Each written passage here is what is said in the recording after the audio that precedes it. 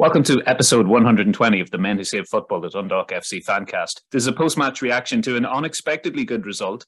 We thought that Pats would come to Oriel Park. In recent seasons, the teams have been very evenly matched. It has that edge with the whole Stephen O'Donnell issue. And you might have expected an even game, but it turned out to be anything but. Yeah, when I was coming down to Dundalk on the Matthews bus, I was really not looking forward to the game. I was quite apprehensive. And to be honest with you, I'm going to straight up say I thought we were going to lose. I just thought that the fallout and what we had seen against Bows, I thought Pats were going to be up. Now, I'd heard from Pats fans that they weren't particularly good the week before, and even though they had won their game. But I wasn't that enthused. But weirdly, I was walking up towards the ground, and when I saw the team sheet, I started to get quite excited because he rang the changes, and you might as well. If he had set out, I know listen, we had injuries because obviously Alfie couldn't play, but if he had set out the same team that went out against Bows, that's why in my head coming down the bus, it was the same team I saw against Bows. But he rang the changes, and usually sometimes in the past, Skip has sent out a wildly different team. I remember going towards Tala one day and looking at the team going, oh dear, But when I saw that team sheet, I got really excited, mainly because it's like I thought, do or die, throwing in Rayhaan, Tulloch and Yli-Kokko, I thought they made such nice little cameos against Bows. They were like the night Dalymount was pretty grim. The positives I thought were, for instance, the two of them, their contributions. So to see them two start, I thought that's pretty brave, but I really want to see more of Tulloch. We said it last week. His little cameo last week really gave us excitement. And to see Kelly and Leahy starting, you forget as well, we talked about this, the injuries we've had. So Kelly and Leahy would be from last season, some of the first names on the team sheet. So the team was this mix of brand new players and old reliables, and it worked. And it worked from the get-go. I mean, listen, let's all get out of the way now. Pats were extremely, extremely bad. I mean, they were shockingly bad. And maybe we'll talk about that at some stage, but I don't think any of that will take away. And I know the comments, and we'll get into this. It has to be in the context of Pats being bizarrely not up for it. But Dundalk have a habit sometimes of coming up against teams who aren't particularly good and making a mess of it. I mean, we have our own... we could have shown up and not be up for it, and you could have been looking at the most dire 0-0 or a 1-1 with two insanely easily defendable goals. But you can only play the team against you, and we went out there and we did our job. Not perfect, it never is with Dundalk. I think a team more up for it than Pats would have scored one of those chances because there was some insane in the box ping pong balls about the place. But I'm not going to sit here and complain about a 5-0. And one thing I loved is, of all the goals, I mean, I think directly or indirectly, Muller was involved in 2 goals, either an assist or when his shot was saved and sent in. Mali was involved in 2 goals. Tulloch was involved in a goal. And Ainsley. So the new boys, apart from Pat Hoban, the new boys, and I know Greg Sloggett as well, but it was that mix of the reliable, like Sloggett and Hoban, and the new lads for the goals. And then I thought people like Kelly, Leahy, Boyle, those old reliables, all did their job well. So it was a really, really enjoyable night. Greg Sloggett ran himself into the ground. Everyone made a good account of themselves. Again, the only caveat I would say is, I think if Pats hadn't been insanely off the ball, they would have got a few goals because we were slightly chaotic at the back. But extremely enjoyable night. Yeah, I think everything has to be prefaced by saying that Pats were extremely bad. But apart from that, right, I think to some degree maybe we made them look bad, or maybe they made us look good. I don't know. We'll have to decide the reality of that in time. But we went with the same formation as last week. And I think last week I complained vociferously that did not work well for us, right? That it didn't work well offensively, it didn't work well defensively. But last night, it certainly did. And I think the key part of that was different personnel. So as Rory mentioned already, Leahy came in at left back, and Louis Ainsley slipped, sort of inside at centre half. I think also Andy Boyle playing at the right side centre half. We don't see him there a whole lot, like he normally plays the left side centre half. I thought that worked quite well, right? There have been numerous times over the past week where the player on the Dundalk team who seemed to have the most possession was Andy Boyle, right? And constantly looking for somebody else to do something like outside him. And that really seemed to struggle with. Whereas the switch to right centre half seemed to look quite comfortable there. Himself and Ainsley, I think, played the ball around quite nicely. And I think numerous people commented, right, that I think the fullbacks this time gave us a little bit more width by virtue of the fact that they were, sort of left-footed and right-footed respectively, right? So I think that worked quite well. But also just ahead of them, I think we had a big change of personnel. I think last week we had Paul Doyle and Alfie Lewis to start the game. And this time we had Johannes Yli-Kokko and Greg Sloggett. And I think I've been calling for months and months for Greg Sloggett to be given a chance in this position, right? That it's his best position. And I have to say, I feel very vindicated right now. I think he had an absolute stormer. I've always said that, I didn't think he was at his best playing with his back to goal, right? And sometimes trying to, sort of get turned and this kind of thing when the ball was fed into him. When he plays with his face to goal, by contrast, a little bit deeper, I just thought he was amazing, right? And it didn't stop him getting forward into advanced positions, right? There was times where he was overlapping Pat Hooban, trying to get past him into the box and things like this. It was just amazing, like a absolute show-storming performance from Greg Sloggett. And Yli-Kokko played a little bit deeper than he did, right? I think Skip seems to still favor somebody in the middle who plays in that sort of playmaker role that's, a little bit in behind. But I think Sloggett, with his face to goal, I think, an absolutely fantastic game. I think that is his position. He should be playing there all the time.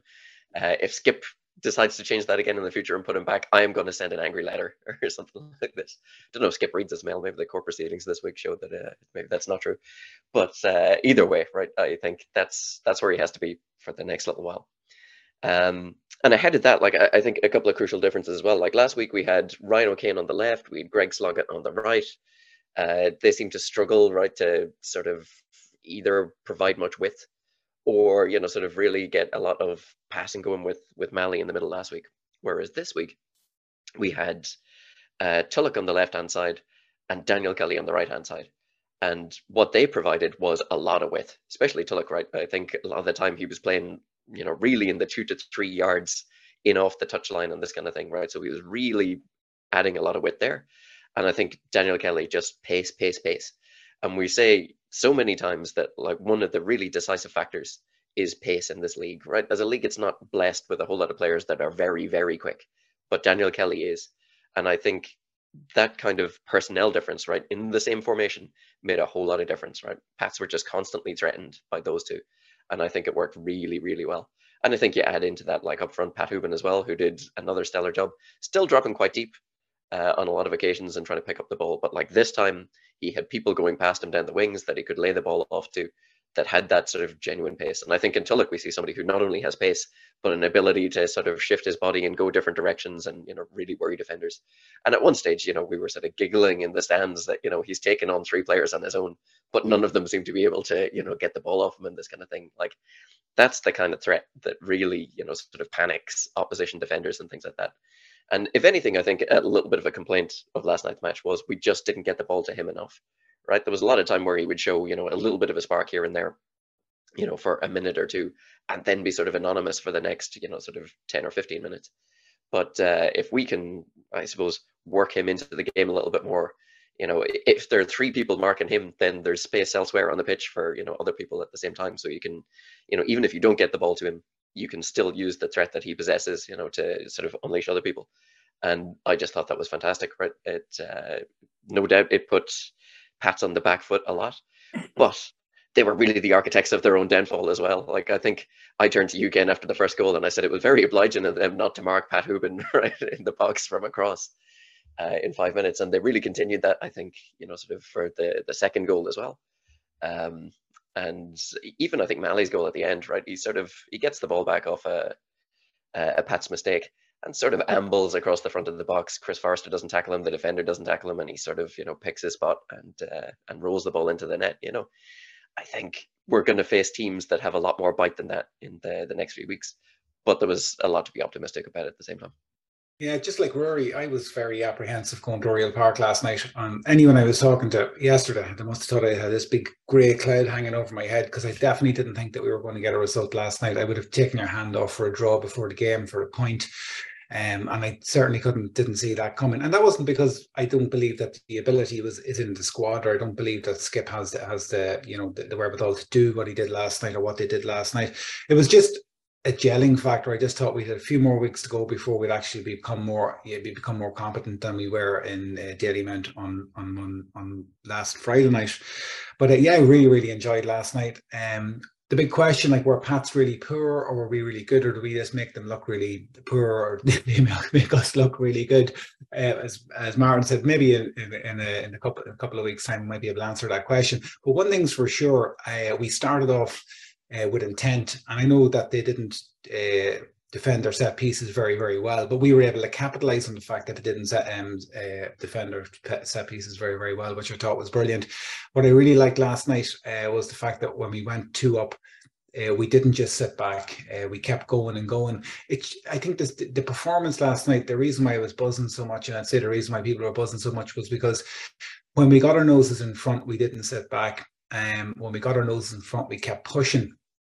And we just looked like a threat every time we got the ball. I think we rattled Pats. I don't think Pats were expecting, the quality that we delivered last night. You could go through every player individually, from Shepherd right up to Hooban, and I don't think you'd have a bad thing to say about any performance last night. In fact, I think you'd say that they were all stellar performances, even the subs that come on. I'm going to have to pick out Rayhaan Tulloch on the wing as a real one to watch. His strength, his ability to pass players, his footwork was incredible. And I know people might say, "Oh yeah, he scored a tap in at the end." If you just have a look back on that on the highlights reel, I don't know how many times I've seen League of Ireland footballers fluff that position. The composure which he was able to take the ball down and put it in the back of the net was incredible. So I think he's definitely one to watch. And I thought the overall game was really, really entertaining. I loved, like, towards the end of the first half, I kept nudging Rory. I said the battle between, I think Noah Lewis, number 2 for Pats, and Pat Hooban. Like, I think Lewis thought, he'd have the better of him. He's a much bigger guy. He just picked the wrong player to have a go at, because Hooban just nailed him a few times and just said, "Look, I've got more experience than you. I'm stronger than you. I'm going to put you in your box," and he did. And that to me was, a real standout point on that Dundalk performance last night. We've said it on the podcast before, and we're asking, do you think we need to be just a little bit meaner or a little bit stronger? And I think we got that last night throughout the team. Even Dickie Kelly, when he was playing last night, as you said, Martin, that speed that we need in the team, but it's speed with strength. He really showed his League of Ireland experience last night, and he took that goal so well. And I'm just absolutely buzzing from it. Do I expect a 5-0, 3-0, 4-0 win in Oriel Park every time we hit? Absolutely not. And I think that we'll talk a bit more about the game coming up on Monday night. But I think we really have to celebrate last night's victory, because it was really, really good. Felt really good for the players, and I think it meant an awful lot to Skip, apart from the whole St. Pat saga thing that's going on. But it was really, really good for him to like a packed house, 3,500 fans in, and for us to win 5-0. So it was a real buzz last night. It was cool. When Stephen O'Donnell came out after last Friday's performance and claimed that he saw positives, a lot of people sort of raised eyebrows because the performance had been so flat. But if we go through the team, like you say, he did ring the changes. Davis came out of the side and Muller moved out to the right, which wouldn't have been a change most fans would be screaming for. I think Davis has been doing okay at right back. That allowed Leahy to come in, and I think Darragh Leahy's quality and influence was on display last night. I think he made that left side a lot more robust, where Louis Ainsley had sort of not had a great night when played out of position. New defensive partnership in the middle, then always a little bit nervous about whether that's going to hit the ground running. But we saw that the defence, despite a few moments when you're always going to have them, generally speaking, held up. Nathan Shepherd, remember when he joined the club, a lot of clubs targeted him for crosses, on corner kicks, put the ball right on top of him with players crowding around him. He looked very assured taking high balls last night, so that's a sign that his game is ever improving.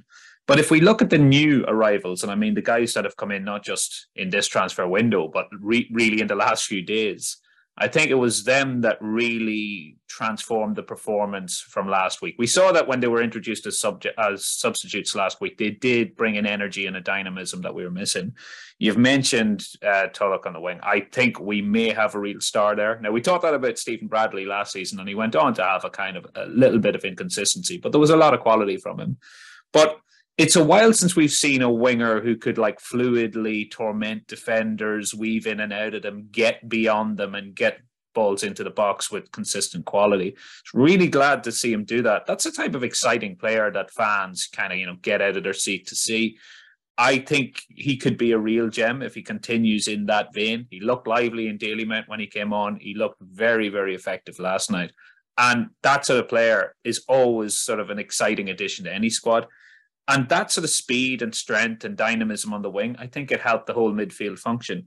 Now, I don't think, again, this was one that O'Donnell has pulled out of, the bag that nobody probably saw coming. When Yli-Kokko was brought on, he got the goal. He looked like a very attacking player. If you look at his previous playing history, I think he's played usually in attacking roles. Skip puts him in as the anchor man, effectively, the deepest midfielder. Now, we know that we've cycled through a lot of players in that position. We've had Lewis in there. We've had Doyle in there. We've always advocated Sloggett maybe in there. I'd say that choice surprised everybody, but nonetheless, it was effective. Yli-Kokko looks to be a very, very technically composed and gifted player. He's got a good range of passing. He may not be the crunching, tackling, Roy Keane, Chris Shields style ball winner, but Stephen O'Donnell seems to favour a more cultured player in that anchorman role. And he may have found one now who will be competing with Doyle and Lewis for that position. Last night, would you say Yli-Kokko looked the part in that role? Oh, absolutely. And I think that's kind of, we've always talked about that being kind of the missing piece of the puzzle. And listen, after a 5-0 and, you can get ahead of yourself. But I think we've seen, there's definitely you shouldn't judge these things after one game. But if you're looking at what to do for the next game and what to do going ahead, I think you would definitely be running out the same formation again, because I think Yli-Kokko definitely made that position his own, and as I said, released Sloggett to do other things. And Sloggett was I think Sloggett's game improved because of Yli-Kokko's play as well. So it's not only that he had a good game, but then he, improved those around him because they were able to go do different things. And just on Tulloch as well, it's funny you mentioned Bradley, because he reminds me of this time last year when we were looking at Stephen Bradley. The big thing, like as Damien said, is his just innate natural skill level is a level above League of Ireland. Now, I know he's a low knee, so this is, I would say savour it, because we're not going to see him again. I would say this is a one season. So I would say savour it. But it reminds you of Bradley because even this time last year, Bradley running around with the ball, he just is a step above the League of Ireland level of skill. And he showed that with his runs into the box. It was just, the only thing that was frustrating is there was at least 2 chances he should have stuck away. He didn't pull the trigger, but he was dancing around with the ball. So I think the two of them really justified their start. And as you said, I think we possibly have solved the midfield situation at the moment. I would definitely run it out again. The changes had to come in after Bowes. The changes have worked. And I think that looks like a much more balanced team. As you said, the new additions have really, really contributed. And I would say as well, Mali had a great game, and Muller. So they're also, almost like they're veterans now compared to the lads who've just come in last week. But I think Mali and Muller really, really have shown that they're bedding into the team. And, Muller had his position changed. Ainsley looked way more comfortable where he was than he has been. He looked completely lost in Dalymount, and he looked much more comfortable. Now, always caveated with the fact that they were playing against a team that I'm not sure got off the bus and walked onto the pitch. But they really did look comfortable where they are. So I think definitely Yli-Kokko, Tulloch, and then Mali and Muller and Ainsley all looked really positive additions to the team. And as I said, the lads who've had a few weeks look like they've bedded in much more. So we could be looking at, a nascent kind of first team you'd put down to send out again and again and see how they fare. They'll have sterner challenges, but I wouldn't overly egg the Pats were awful thing, because Dundalk, we have seen Dundalk go out against bad teams and completely fluff their lines. But that formation, that starting formation last night, the way they were set out, looked as good, as I think O'Donnell probably has his options. I mean, a lot can happen in a week, because in the last week we've got other things to talk about. But there was so much uncertainty, and after only on the pitch wise, leaving Dalymount, it was just head scratching stuff. But what are we going to do? But in 1 week, ran the changes, put some players in new positions, and I said, I think like Sloggett had an amazing game, but that's because of the changes around him. So it feels as though something might be bedding in, and it's because of those players being given new chances in new positions. The one thing I would say about Yli-Kokko, like going back to Ken's original question, is that he does look a bit lightweight, right? I think it'll take him some time to get used to, I guess, the tempo and the physicality of the league, which we know is a bit of a thing here.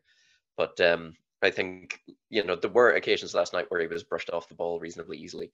And I think it was a good job he had somebody like Greg Sloggett next to him, who had all the physicality. Like, honestly, we just need to get him on the same training regime as Greg Sloggett, right? Because whatever they're doing for Greg at the moment, it seems to be working, right? He's got the intensity, he's got the physicality, like his strength and conditioning just looks like absolutely incredible.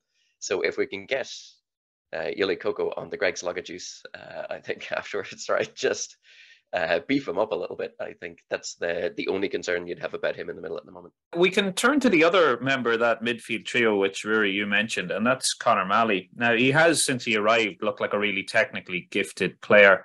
I'm going to make a comparison to a player that sort of divided opinion during his time at Oriel. We know that Will Patching, when he came in initially, he also looked a little bit lightweight. He was, in his first period for Dundalk, often easily pushed off the ball, didn't strike people as a player with electric pace. And when Vinnie Perth tried to talk him up, people were a little bit sceptical. Then went to Derry, was very successful, came back to Dundalk, made a big contribution to our European run. And I think now is regarded as a very influential player at Derry, particularly regarding set pieces, assists, and chipping in with the occasional goal. Now, maybe Conor Malley will diverge off and become a very, very different type of player. But if we look at his performance last night, we have often bemoaned the lack of quality for set pieces. We can even go back to the Darren Meehan era and say that we haven't really had somebody who can consistently deliver quality set pieces since then. Malley opened the scoring last night with a very well-delivered ball to Patrick Owen. Now, Owen was assisted by the fact that he wasn't tracked by Breslin in the Pats' defence, which seemed to become characteristic for the night. But it's a real high-quality delivery. And we said last week, you give Pat Hoban quality delivery and he will finish it off. We saw Malley was able to contribute that. The second goal also begins with a Malley set piece delivered into the box. Pats can't clear it. It's centred and Ainsley gets his goal. So, it's not quite an assist, but nonetheless, it's come from one of his set pieces. He gets a goal himself towards the latter stages of the game, and he's also involved with the ball that goes to Sloggett, who then feeds it to Kelly for his goal. So Malley is kind of all over the goals last night in the build-up. He's nearly involved in every single one. Do you think he could make that type of contribution to our squad, basically the way that Will Patching chips in with a lot of goals, assists and quality set pieces? Is Malley in that mould? I would say based on the evidence of last night, absolutely, because you said he had a hand in so much of it. We've been throwing our hands to the sky at our dead ball situation for a while now. And sometimes if Keith Ward isn't on the pitch, there's really not many other options. But I thought last night, okay, the constant caveat here that Pats were non-existent for that, but we said it last week, it's about getting balls into Pat Hoban. So what more could you ask for? Perfectly delivered. And that's, listen, if you're obviously you have to contend with defenders, and sometimes our set pieces go straight to the hands of the keeper or straight to the defence. But that went straight to where Hoban was. and knocked it in. And yeah, he said he had a hand in everything. So I think the Will Patching comparison is really interesting because we're seeing, these new players beginning to fill roles that were possibly missing or we hadn't replaced. And I think that's definitely, I've been impressed, even though the results have not been great until last night. I've been impressed with Mali in every single game. Even from the UCD game, I just thought, caught my eye immediately that he definitely has something to contribute. And that's probably in that. I think you're definitely going to see him up there with the assists and obviously chipping in with a few goals. So again, another one of those that is early on. If we put down the first two games as a bedding in period for these new players, what you can look to last night is they've had a few games to begin to play together. Skip's had a chance to work out maybe where people should go. But again, you don't want to get too run away with yourself and, end up having to track back this stuff, maybe next week. But it does take time for new squads to gel. It takes time for new players new to a league to adjust to it.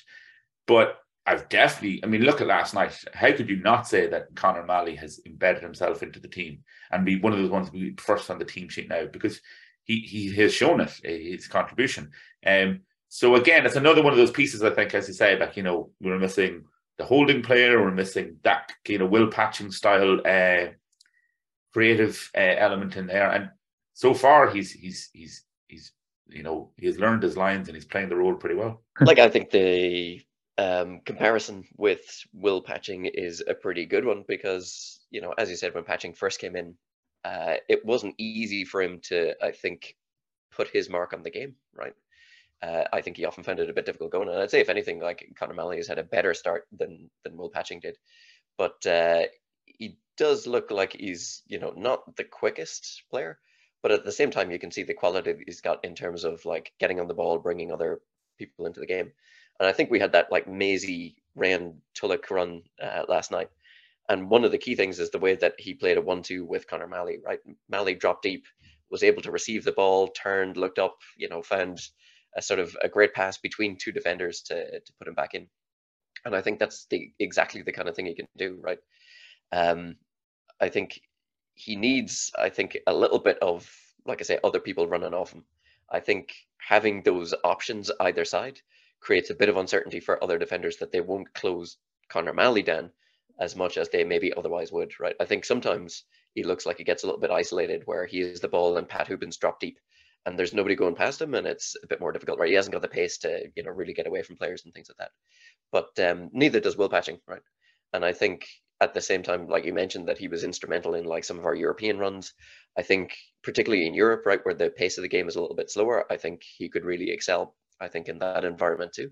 And so I think if he can, work his way into a system in the League of Ireland where he's really contributing at the same time, then I think it's the whole package.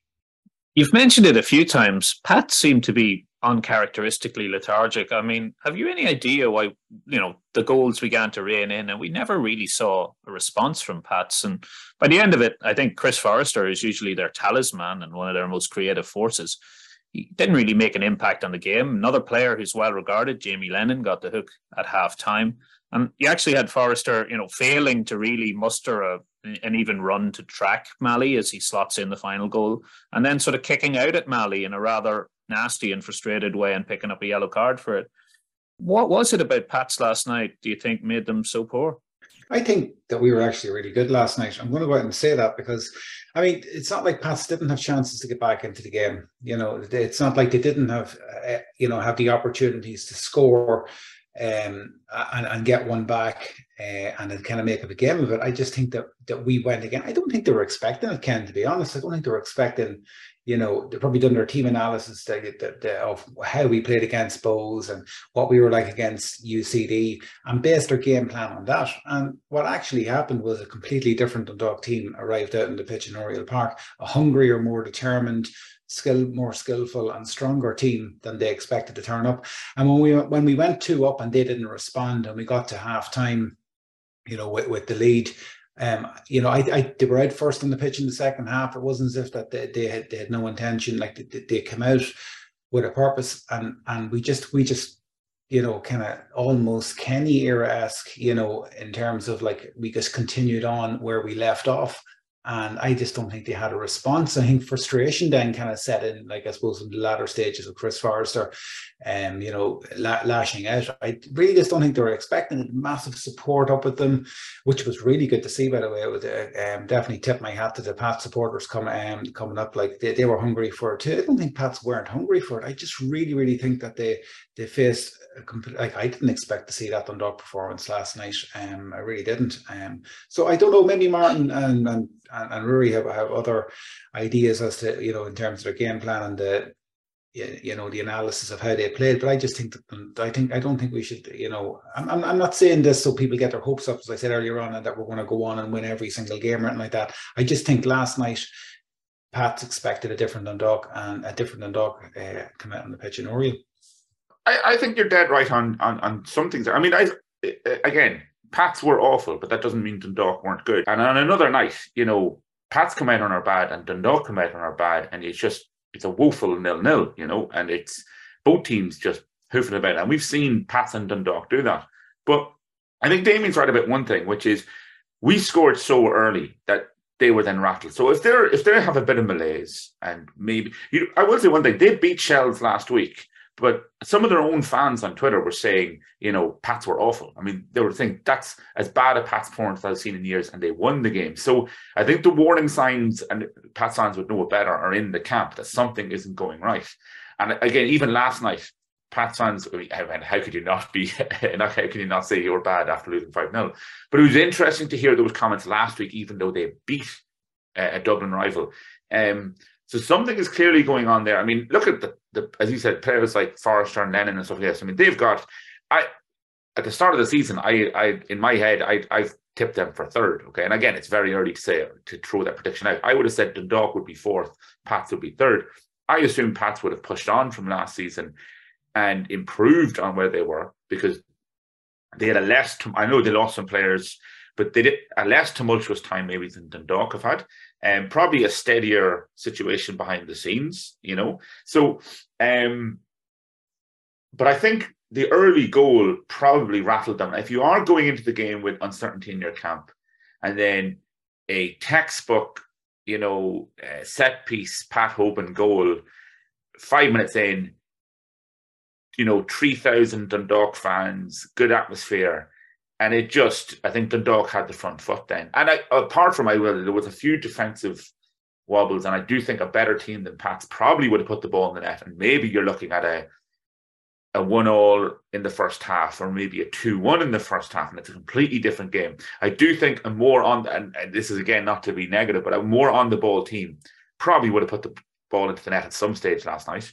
I think we were blessed. We saw a few balls just sail past the post. Let's not forget that. I was like, a few grimaces in the stand, because I think there were some balls that sailed by there, and Nathan's looking at the at the far post, and another team puts that in. So, but we did our job really well, and you cannot argue with a 5-0. So I just think that they weren't on form, but got rattled very early, and then, especially once it went 2-0, that was game over. I don't think they could really mount anything. I think had they scored at 2-1, it would have been an extremely nervous period. Because Dundalk can get a little bit, go a little bit internal and lose their confidence. And you could have been looking at it, oh God, and you're just waiting for Chris Forrester in the 96th minute to just ruin our evening. You know what I mean? If it's a 2-1 situation.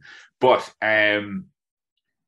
second half, they just might as well have not come out onto the pitch. But I mean, I can't account for it, because I think they've got a pretty good squad. They, a good manager, and I thought they would push on from last season, but I don't know why it is the way it is. I can't tell you tactically why it is, because I think it's like I said about Dundalk last season. It's a malaise. It seems like sports psychology stuff to me, because you could say that they set themselves out wrong or anything like that. We all saw it. They did not seem up for anything, any duel, anything like that. So, and we were there to pick the carcass. There is something to be said, though, I think, for the Dundalk intensity as well, because one of the most memorable moments for me was like fairly late on in the second half. I think Serge Atayaki got away down the right-hand side, and Hayden Muller made a bit of a mistake, right? I think he stepped up and then didn't make the tackle and had to turn and chase, right? And I actually thought he was going to be beaten for pace, but he made his way back. But he ended up basically muscling Ariake off the ball, and the ball just like ran out for a goal kick. And, you know, 3 Dundalk players basically jumped on him and like grabbed him by the shoulders and were, you know, sort of cheering him on and this kind of thing. And I thought, you know, these boys are pretty pumped up for this kind of match. And I think we saw that at several other, you know, points in the game as well, right? You got that feeling that the Dundalk team were just really, you know, psyched for that kind of thing. I think Dickie Kelly as well, when he got his goal, went a bit mad. He was sort of ready to sort of almost fight the stand. And it was just, yeah, there was a lot of energy like that went into it. And I think maybe it was just one of those nights that, you know, Pats sort of were a bit intimidated by that, you know, that they didn't really expect it. And it was there in their faces. Now, at the same time, they also couldn't defend the set piece to save their lives, right? I think anytime we got a corner or a free kick or anything like that in the first half, it just looked like they were at 6s and 7s. We were getting, you know, sort of free headers and people free all over the place. And I think, you know, that really contributed, I think, to a sense of sort of disorder in their team where everybody was nervous. They didn't really know what was happening and that kind of thing. But at the same time, it wasn't like Dundalk put on a huge amount of pressure in the first half. We got 2 goals, like basically from, you know, next to nothing, optimistic balls into the box. And the rest of the game was characterized by, you know, a lot of, you know, sloppy passing and stuff like that. You know, we didn't keep the ball for any, you know, sort of long spells or put them under intense pressure or anything like that to get the goals. And I think, you know, for me, it was probably the 3rd goal that killed it. Right at the end of the first half, you got the impression that there was that pinball in the box, right? They'd hit the posts and, you know, we were, you know, sort of all over the place. And as Rory said, right, there was a couple of balls whistled past the post that could easily have gone the other side and made it a lot more nervous. So I think at the start of the second half, they were still in the game. But once Tulloch gets that 3rd goal, right, they sort of are ready to get the bus back up the M1 at that stage. And I think it's only like 2 minutes later when Dickie Kelly taps home the 4th, right? At that stage, it's just game over. So, but they did look extremely sloppy, Pats, right? It wasn't even just their energy levels. Like there was times where they were kicking balls that were, you know, sort of 6 or 7 yards into the shed, right? It wasn't as if they were close to finding their man and stuff like this. It was just, it was all over the shop. So I don't know. It didn't look like a tactical problem. It didn't look like, well, to some degree, right, their marking from corners and stuff like that is probably tactical and sort of preparation stuff. But even like the basics of just, you know, picking people out with passes, they seem to be miles off. So I don't know. You're right. I think it's sports psychology territory to try and figure that one out. It is also early in the season, and we can see that there's a massive transformation. Like you've mentioned, the way in which the team seemed up for it, and that contrasts last week when we really didn't seem up for it and we didn't seem competitive at a psychological level. You probably will get an element of inconsistency right throughout the league at this time as players bed in and relationships are formed. Like the table right now looks quite probably a lot different to how it'll end up. You can see Shamrock Rovers are 2nd from bottom. We're now sitting pretty in 4th. Our next opponents, Shelbourne, they've been a model of inconsistency. So 3 games, they've had a win, they've had a loss, they've had a draw.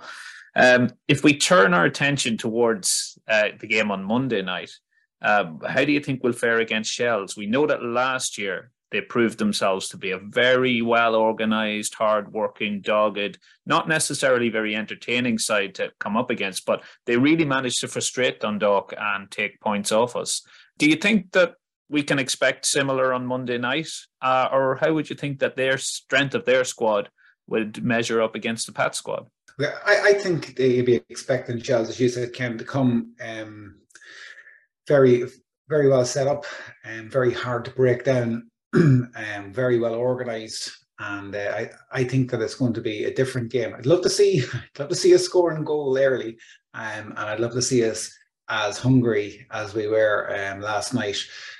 On Monday night, because I think if we see the same performance again, I'd love to see that. I think we could get a win.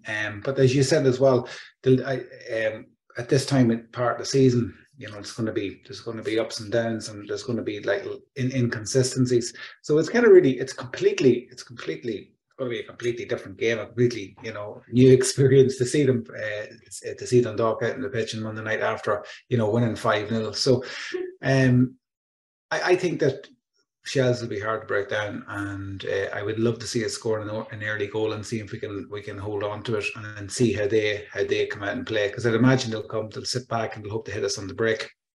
So yeah, I'm hoping that we get the 3 points, but it'll be a tough one. I don't think a team can come out and play as poorly as Pats did. So off the bat, you have to assume it's going to be harder, because I don't think any like that will probably go down as one of the worst performances we'll see all season against us. So statistically, Shells are going to have to come out better than that. Also, Shells are not the tail in the air because they've just won the North Dublin Derby, so which is a big deal. You know what I mean? They will be psyched. I don't know much about the game. It probably wasn't a pretty affair, but they got it. You know what I mean? So they're going into the game psyched. We're going into the game psyched. The only thing that would give me, I mean, it's a hard one to call because I think Shells will be dogged. They also will have seen our result from last night and probably be pretty wary of that. I mean, if you're going a few days after a team has demolished one of their closest competitors 5-0, I'd say, going to be very tight, very dogged. They will not want to go down to a defeat like that. And I think Shells we saw them last year. They are resolute and stubborn, and I mean that in the best possible way. I think they're going to be extremely frustrating on Monday, and as is their want and their right to do so.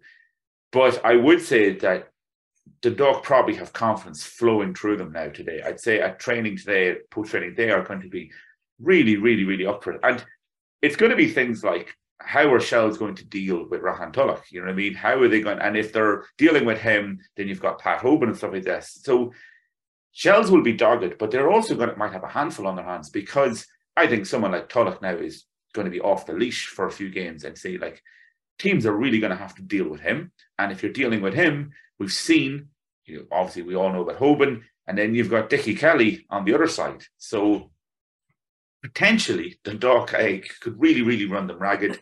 But the flip side to all this is, I just think that Shells are going to come and really, really set themselves out to not take a whipping. So it's definitely not going to be another 5-0. That's what I would definitely predict. When we went to the cup final last year, I think that is the only time last season we saw Shells beaten by more than an odd goal, right? I think the whole characteristic of their team last season was, wins by a single goal, defeats by a single goal, or draws. And I think I just expect more of the same, right? I'd be very surprised if Monday's game wasn't tight like that. The one thing that Derry had over them was the accuracy of Derry's passing at the time. And I think they got their opening goal right from a really long diagonal that, sort of hit the man on the far side, left back got caught under it, and Derry really exposed them in that area. Funnily enough, I don't think that's our game at the moment, right? If you looked at this Dundalk side, sort of incisive, accurate passing isn't really what we bring. It's more of a sort of pace and intensity and, that kind of thing. So I don't know if we've got the secret to unlocking that, sort of Shells Achilles heel, where we're going to, sort of breeze past them. I think instead, as everybody else predicted, right, it's going to be very tight. It's going to be very close. And hopefully, I think it'll come down to maybe just the quality of finishing, right? If we get, that odd chance, can we stick in the back of the net? I think probably it's been a great boost for everybody so far that, like, most of the attacking players are already off the mark, right? Pat Hoban got a goal last night. Dickie Kelly got a goal. John Martin got one in the opening day of the season, right? I think hopefully everybody feels that they are ready to pounce upon that chance if it comes their way. Whereas I think some of the times that we met Shells last season, Hoban was injured, right? A couple of people weren't in the best of form. We had that game in Oriel Park where, like, we missed 3 gilt-edge chances, right, to win the game. And I think if we can just get that quality in the final third, then I think we might have enough to win. The league seems to be still on a high. We saw again in this series of games, we had basically more interest in the game between Bohemians and Shelburne than the ground could accommodate. There's like away allocation sold out, big crowd, massive crowd in Tallaght for Derry versus Rovers, another big crowd in Oriel Park. Definitely you could look at the multiplicity of factors that are driving interest, and maybe social media is one of them, maybe better marketing, more professionalism, the COVID effect. We've talked about some of these. One effect that perhaps has got a lot of attention in the legacy media is Damien Duff himself. Very, very high profile international, one of Ireland's better players for the last, generation. And he's come into the league and he certainly hasn't adopted a kind of nice guy persona that he's only here to kind of get a few years experience before he seeks a job elsewhere. He's been, almost Trumpian in his kind of rhetoric. he's becoming very strong about Shelbourne as his club. He's declared it as the only club he will ever manage in the League of Ireland.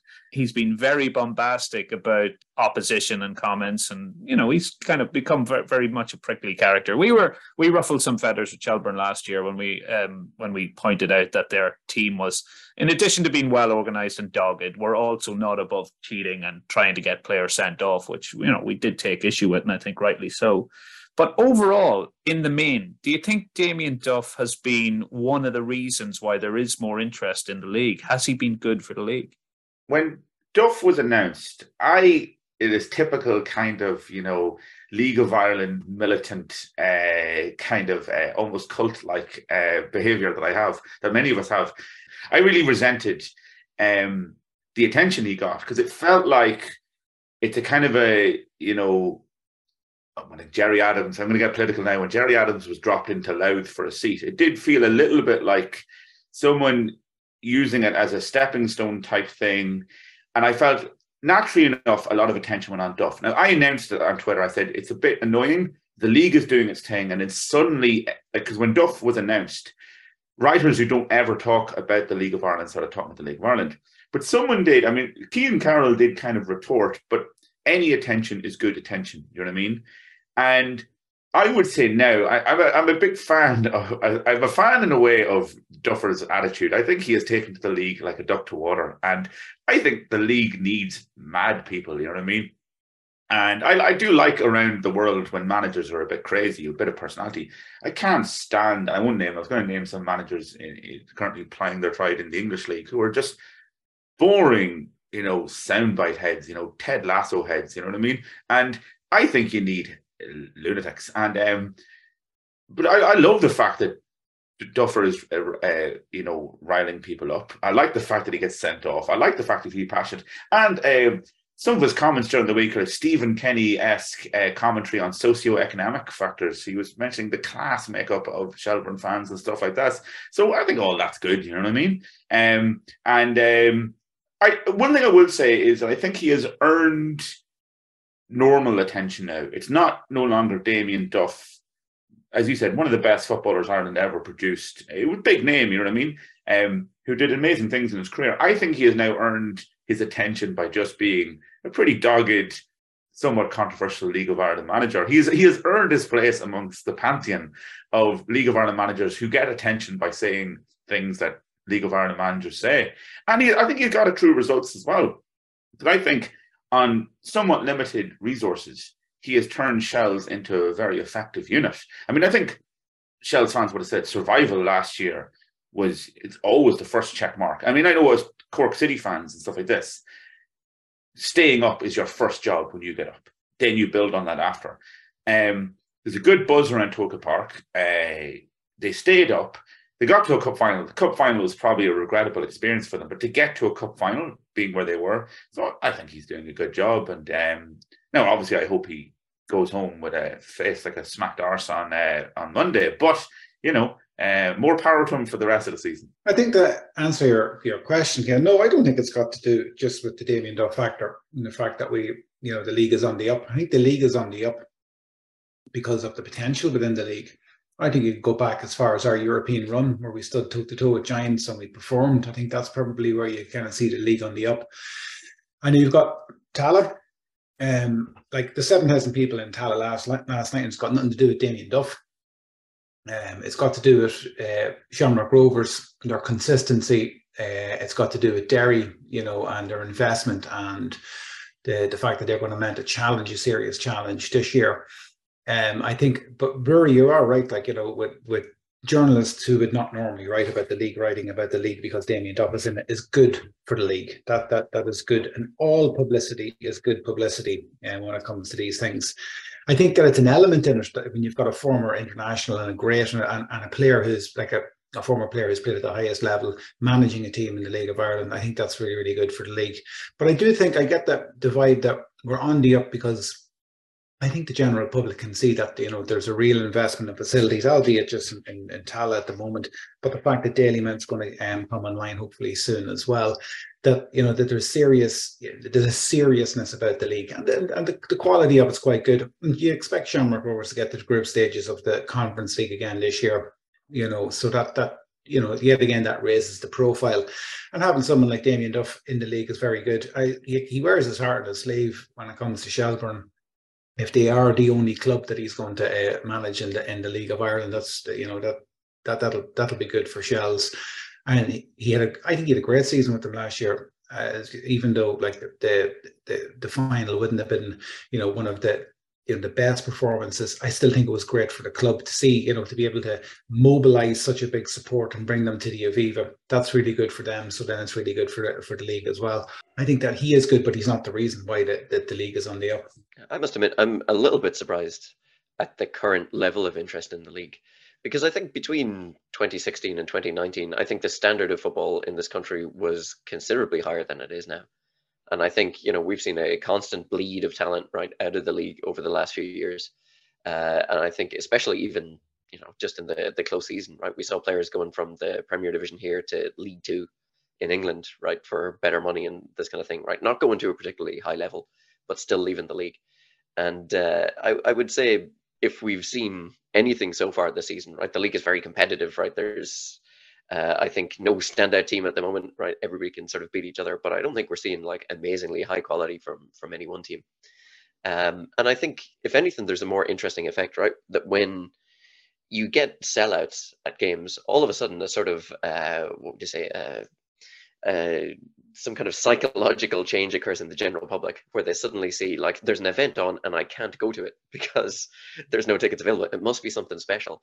And the capacity of the grounds in Ireland is not that big, right? I think, it's very limited capacity.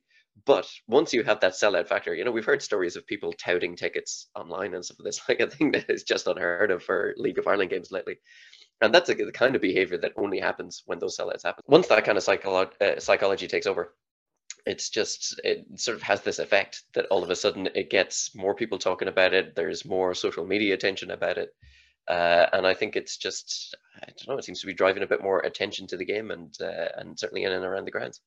Speaking of public attention, shall we turn to Twitter to see what the reaction to last night's game was? So the reaction to last night's game, I said after 2 weeks I was warning listeners to maybe if you're of a sensitive nature to turn away. It's unsurprisingly much more positive. So Cian Carroll comes in. Might be wrong, but it looked like 4-4-2 when Dundalk had the ball with Kelly up top with Hoban. Made them a lot more of a threat in attack. Sloggett in that box-to-box role, all action. Yli-Kokko has a touch of class about him, and Tulloch was a menace. Boyle a rock at the back too. Dan Pope says lots of positives last night. Great balance to the side, intensity, new signings imposing themselves, 5 different scores, threats from lots of areas. Skip did a great job at last year's squad, but early signs are this one could be an improvement. Lots of potential, exciting times. Jane McOwen says, best I've seen in a while. The squad has the potential to do serious damage. And if they've clicked at this early stage, then anything is possible. Daniel Sexton, Greg Sloggett, man of the match, gave us drive when we needed, and Tulloch is going to be a cult hero. Pats were pathetic, so we can't get too carried away. Kevin Mullen says, it was an excellent performance from the lads. The team was set up to play on the front foot after Pat opened the scoring, and there was only going to be one winner. Tulloch and Yli-Kokko backed up the promising signs from their debuts v Bows, and Mali controlled midfield. Brilliant. Simon Blackboard says, probably the least 5-0 I've ever seen.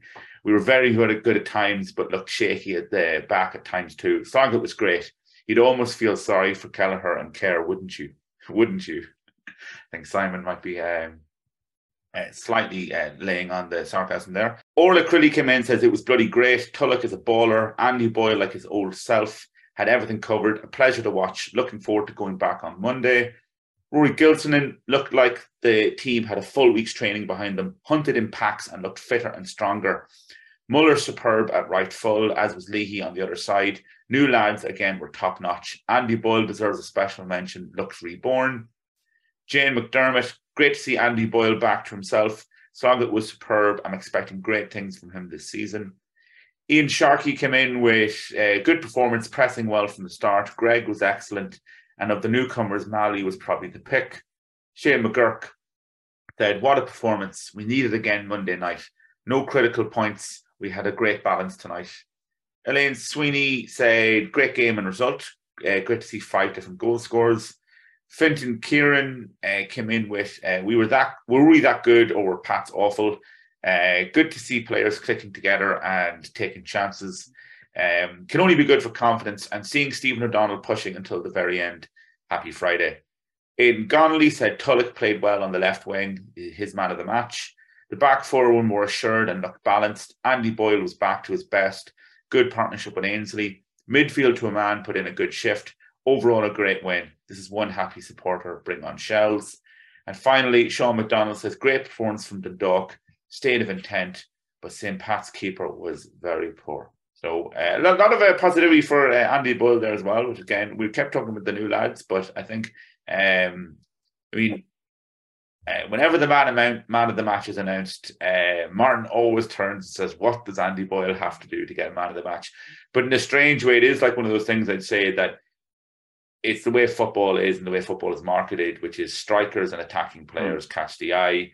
And, you know, the defender never really gets his day in the sunlight. They just do that kind of thankless job. But, I think Andy was great. And I think that's been consistent. I thought even though the team generally was a little bit off the pace against Bohemians, I thought Andy Boyle and Greg Sloggett were both very good. And I think they started the season very well. Hopefully that will continue on Monday night when we will face Damien Duff Shelburne. Other news from the week, I mean, there's so much to talk about, but we can keep the big news, I suppose, as regards to Supporters Club AGM. We can maybe talk about that next week because that's going to be a long-term thing. There was a frank interview from the chairman as well, which sort of cleared up all the speculation that had kind of grown in the information vacuum from the previous week. Rory, do you want to tell us what you thought about that? Yeah, I think it was kind of the double whammy with the open letter. I mean, I think the open letter the day of the Bows game, I know the result that night wasn't great, but I thought that was a good help.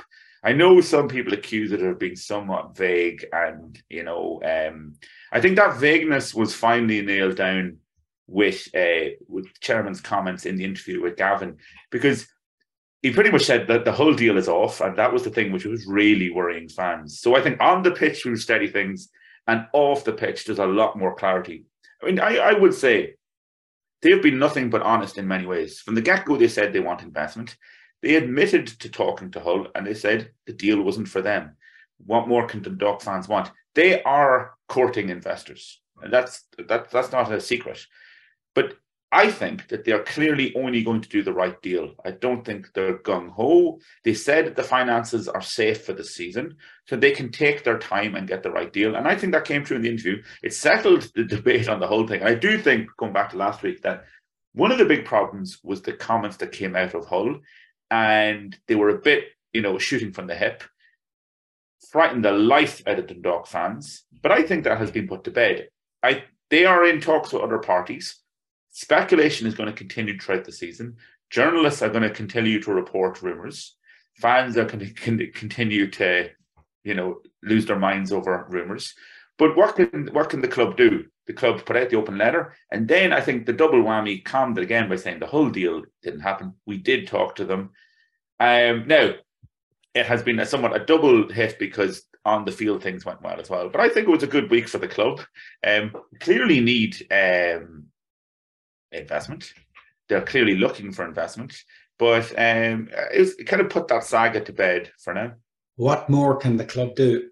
Well, I think what the club could do is just be a little bit more on the front foot and not to let rumoured journalism take over and to cause panic within the town. That's what I think the club could do. And I think that the minute that there was a sniff, I mean, Dundalk's a small town. There's a handful of journalists on a couple of fingers that could, that report these stories. And I think that, the club should just be on the front foot and just say, hey, look, this is what we're in negotiations with whoever they're in negotiations with. You don't have to do this every bloody single week. That's not what I'm saying. But you could see kind of where this whole thing was going. Everybody knew it was Hull. And then then you've got, it turns into silly season then, and that's the only thing I think that the club can do. And I'm not being critical of them here whatsoever. And I completely and utterly agree with you, Rory. I trust the current ownership to do what's right by the club. We need investment. Yeah, and that's a fact.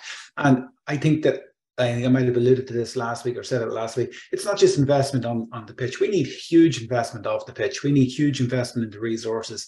If we look at other clubs and how many people they've employed behind the scenes to do the work, we need that as well. So we need an awful lot in terms of investment. And I trust the current gang to choose that right investment. And I'm not 100% convinced that the whole deal wasn't the right investment. That's that's what I'm going to say as well, because nobody knows the ins and outs of that. I just think that there was too much made of a possible deal, and I just think that if we're going to start reporting on these things every time somebody mentions a deal, nobody will ever want to invest in Dundalk, because it'll just seem that like a deal cannot be done. Yeah, I think it's a bit of a dilemma, because as with any possible contract, like you can view a takeover as just kind of having a similar trajectory to a player negotiation. I mean, if you're, say, to take a random example, if Graham Burke is coming to the end of his contract at Shamrock Rovers and you're going in for him, you're not going to do a running commentary on how much wages you're going to offer him to bring him to Oriel Park, and therefore, like there's certain things which you can't do in the public eye and you can't do with full transparency. Negotiations are like that for players, they're like that for coaches, they're like that for your backroom staff. Those sort of things, they're usually not conducted with full transparency so that everybody can see every step of the way. Usually, like we had at the start of the season, the coaching staff go out and they try and recruit, and when recruitment is concluded, they announce the player. But before that, we don't really know who we're in for or exactly what terms they're coming in from. Even after it, we don't know exactly what terms they're coming in from. So 100% transparency from the club on deals and money and all. It never customarily occurs with players, and it probably isn't ever going to occur with a takeover. You can understand the hypersensitivity that Dundalk fans have to potential investors, particularly if they're going to be majority people who take over. We have been so catastrophically burned by that I think psychologically we're scarred, and that's what caused the alarm. But if Dundalk fans can kind of just get used to the positive news that people are interested in investing in the club, and those discussions will be taking place periodically. They probably have been taking place since the new ownership took over. And maybe not to panic when we're told that the club is in discussions with X, Y, or Z, presuming this will be a reiteration of the Peak Six experience. Because the way it is, and we kind of have talked about this last week, there is now an imbalance in the league. I mean, you look at Tallaght Stadium, it is growing with each passing season. It's going to become an unparalleled facility in the League of Ireland. It's built with public money. Dalymount Park is being rejuvenated, and I also think that there's a substantial amount of public money going into that too. Finn Harps are getting public investment. I suppose a question could be, all right, we need investment. If it comes from a benevolent, responsible private source, like currently the ownership they're a private group of private individuals in the keeping with the business model that Dundalk FC have always been run on, which is an amalgamation of local businessmen who have come in to run the club. Private investment is fine if it isn't pathological like Peak Six has turned out to be. But a question that we might put out there and discuss in future episodes is, and I've done this a little bit myself, why have we assumed that Dundalk FC isn't entitled to the same public investment that other clubs have got? I know we're a lower population, so the county council doesn't have the same resources, and business people around the town will tell you that Louth County Council just says no to that sort of proposal. Usually whenever it's put on the table, they don't really consider themselves in a position to do it, nor do they have the inclination to do it, it seems. Why have we sort of accepted that as just a fact? And I think it also has a national angle to it as well. I think every politician that seeks to be elected at the next election should be asked a question on the doorsteps. Do you think that Dundalk FC deserve equitable treatment to Bohemians and Shamrock Rovers, and will you make it a manifesto pledge? I'm getting a little bit political, but I think, essentially what we have here is the public money is now tipping the scales in favour of particular clubs. And if you look at Scotland, like any year, you don't, not even following, how teams are doing. If I asked you who's going to win the league in Scotland this year and you haven't watched it for 10 years, if you say Celtic or Rangers, you're pretty much, going to be right. I think it's Alex Ferguson's Aberdeen are the last ones that won it outside of that big two. That's a very unhealthy situation for a league to progress before. You've got two clubs in Scotland who are like way outliers in resources compared to almost everybody else. So if you're a Kilmarnock fan or a St Mirren fan, aspirations of actually seeing you win a title are almost zero. And you can see that then that creates a situation where even Celtic and Rangers, they're not competing from week to week. Therefore, they get to Europe and they hit this wall. Because when they're going to clubs with much less resources, they're not really playing competitive football in the same way that we are when we're playing teams of an equal level. So the point is, if public money, if government or county councils are going to tip the scales and give already big clubs free stadia, which allows them to again get into a positive feedback loop. And I'm not resenting that. I think it's great that Tallaght exists. I think it's great that Dalymount is being rejuvenated. And I think that should happen for Finn Harps and it should happen throughout the country. But it shouldn't be given to some and not others. I think, on the basis of equity, you should have public money available to clubs that need stadia. It should be seen as in the rest of the European Union, it's seen as a municipal function to actually, accommodate sporting activity in your area. And as well as that, it avoids this prospect of us tipping into a duopoly, maybe, where two big clubs just become so financially powerful and successful that they just run away with the level that they can perform at. And essentially our league becomes very, very much less interesting than it is right now. Yeah, well, I think even the Finn Harps situation shows that if you're able to put the right package together, the state is willing to invest in a project that you're running. But, we can complain, I think, all we want about Louth County Council or something like that. But, as far as I'm aware, nobody at Dundalk FC in the past 10 years has put a proposal to them saying this is what we want to do. And I think there's sort of some structural issues there, right? I don't think the club owns the land on which Oriel Park is based. It's changed ownership, I think, at least 3 times, right, in the last decade, which means like no one owner has really had that, sort of, what would you say, long-term, strategic direction in mind where they're thinking about fans' facilities as their top priority. And, even Peak Six, for all their faults, you can see that they were very honest about the situation when they came in. They said, our priority is keeping the team successful and getting them into Europe year on year. And facilities don't really come into it on that basis, or at least not fans' facilities. And so, look, with that in mind, I think, I'm not saying Dundalk are their own worst enemy in this regard, but until somebody puts together a coherent vision for what they want to do and is able to articulate that to Louth County Council or to central government, I don't think there was any chance of that kind of project happening, right? And so I think at the moment the onus is on the club to do that. And I think Dundalk has some somewhat unique issues. Like if Finn Harps, in that area, they're the only one looking for money. Dundalk has the situation of looking for money in an area. Down the road, we have Drogheda, and then we have Louth GAA. So there's a few groups floating around probably looking for money. I think the ownership of Oriel Park is a huge issue because I would say that the public purse probably is going to be hesitant to put money into privately owned land. If I was running the state, I would be a bit cautious about that. Yeah, no. So I think the fact that we don't own Oriel Park is an issue to getting money in. And then there's the highly emotive issue of moving away from Oriel Park. And a few years ago, there was this talk of moving them to DKT. And this is one issue I am militant on.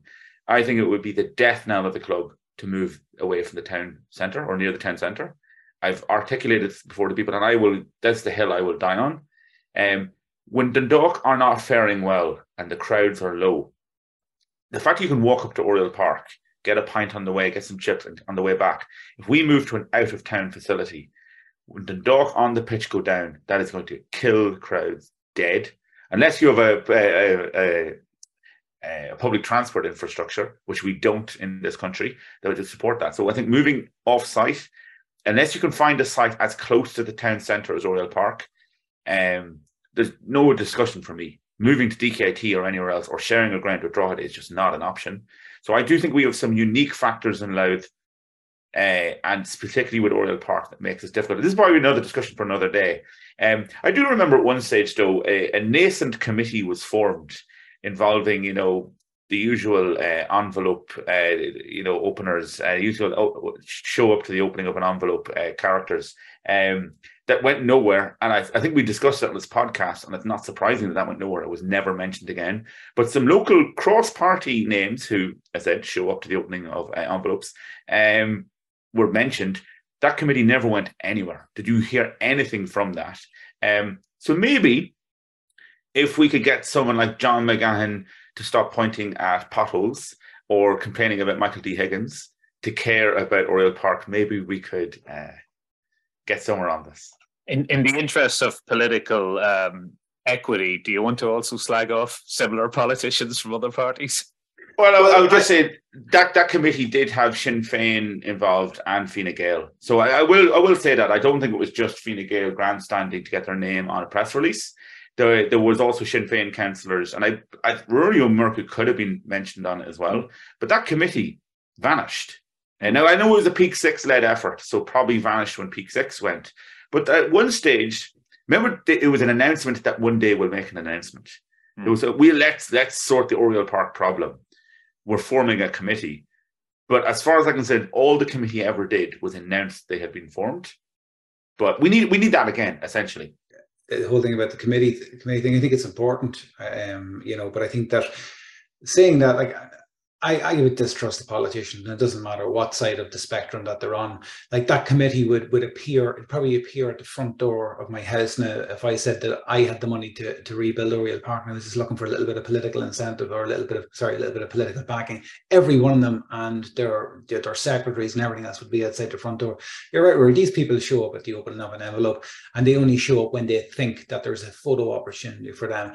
It's not on their radar. It's not on their agenda. It's nowhere near it. And I think it's lamentable. I think that that it is. And I don't think it's just, Dundalk FC as well. Like, as much as the Chinese money has went into Louth GAA, there hasn't been too much in terms of local funding coming from that either from local government. So maybe it's a thing to do with the area, and maybe it's not joined up thinking, but yeah, I think you're right, Rory. It would be the death knell, and it'd be the hill I would die on too, to see Oriel Park moving away from the centre of town. I think it's really, really important that it is somewhere within the centre. I drove past up on the bypass today. I was looking at the big site that is between the GAA stadium.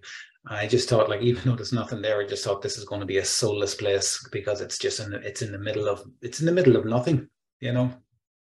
I don't know, guys. I think Martin has talked me around. I think we may have to look to ourselves rather than just blaming the politicians, which is fine. There's the comfort in that. It's always nice to moan and give out. Sure, I mean, that's kind of what we do from week to week. But if you look at, say, the GAA stadium that's been built at the top of the Avenue Road, GAA is a very sophisticated organisation. I believe that their Win a House draw raised over $1 million, I believe, and it was well integrated into social media, and tickets were sold throughout the county. Now, this is in a county where if you ask a GAA person from another county, they consider Louth something of a GAA wilderness. Now, even though there's clubs on every street corner, but as regards inter-county football, there isn't many places like Louth where you've got two Premier League soccer teams, but no real county performance that kind of, gets the popular imagination going outside of committed GAA circles. Like, Louth have never really energised the Louth public with a run to an All-Ireland final, in our generation. But nonetheless, they've used every trick in the book, their own fundraising, which has been substantial, that foreign investment, which, now it's seemingly that the curtains are coming down on that, and their own central funding from a well-run, very professional, although technically amateur organisation. And the sod has been turned and construction's ongoing, and they're building a stadium, and it's something that will create a focal point in the biggest town in the county, which could rejuvenate Louth inter-county GAA. As Martin says, I mean, and it is an interesting question, it was revealed, I think, when Shane Ross was still Minister for Sport, that a lot of money had gone to what you might consider to be very privileged, well-moneyed organisations like hockey clubs in South Dublin and so on and so on. And when he was criticised for this as sort of being somewhat inequitable, that you were giving more public money to already well-funded and relatively affluent clubs in affluent areas, Ross's answer was fairly straightforward. Well, they're the ones that applied. They're the ones that filled in the form and went through the process and asked for the money and organised themselves to say how it would be used. While other, maybe less politically savvy clubs or less well-organised clubs in more deprived areas, which probably could have had a bigger social impact had public money gone to them, they simply didn't apply for the process. So Martin's point that, can we look to ourselves as a club and really claim that we've done all we can to get together a coherent plan and present it to kind of win political support, that it is probably a question. That committee you mentioned, whether it exists still or whether it needs to be reformed or whatever, it is probably a legitimate question. Ultimately, you would like to see every stakeholder aligned: ownership of the club, the fans, and the local people seeking political office, the council, national government. When you have a coherent plan coming from the club, that sort of, and rather than being critical and shrugging our shoulders at politicians and presuming bad faith on them, when you present them with a coherent plan, make a case for equitable funding for this region, make a case for the economic and cultural dividend that Dundalk FC gives. And I'm talking here about not only bringing the community together on match nights, but also, providing an outlet for kids to be doing something productive rather than to be doing nothing at all. There is a lot of ways in which you could present Dundalk FC as being worthy of public investment, certainly in a way that other clubs have benefited from. And I suppose until we do that, and we do that consistently and in the long term, and we do it in a sophisticated way, we'll be forever looking at an Oriel Park, which is only getting the occasional lick of paint here and there rather than substantial fundamental change. I suppose we better wrap it up at that point, given that we have another show to do after Monday night's performance against Shells, which will hopefully continue Dundalk's upturn in form that we saw on Friday night. I'd like to thank all our contributors on Twitter who kind of weighed in with their opinions. I'd like to thank Martin Mullen, Damien Kenny and Rory Murphy for joining me for this chat. And we'll be back to talk to you after the Shells game. Let's hear for the man. This ain't the face of football. The face of football. The face of football.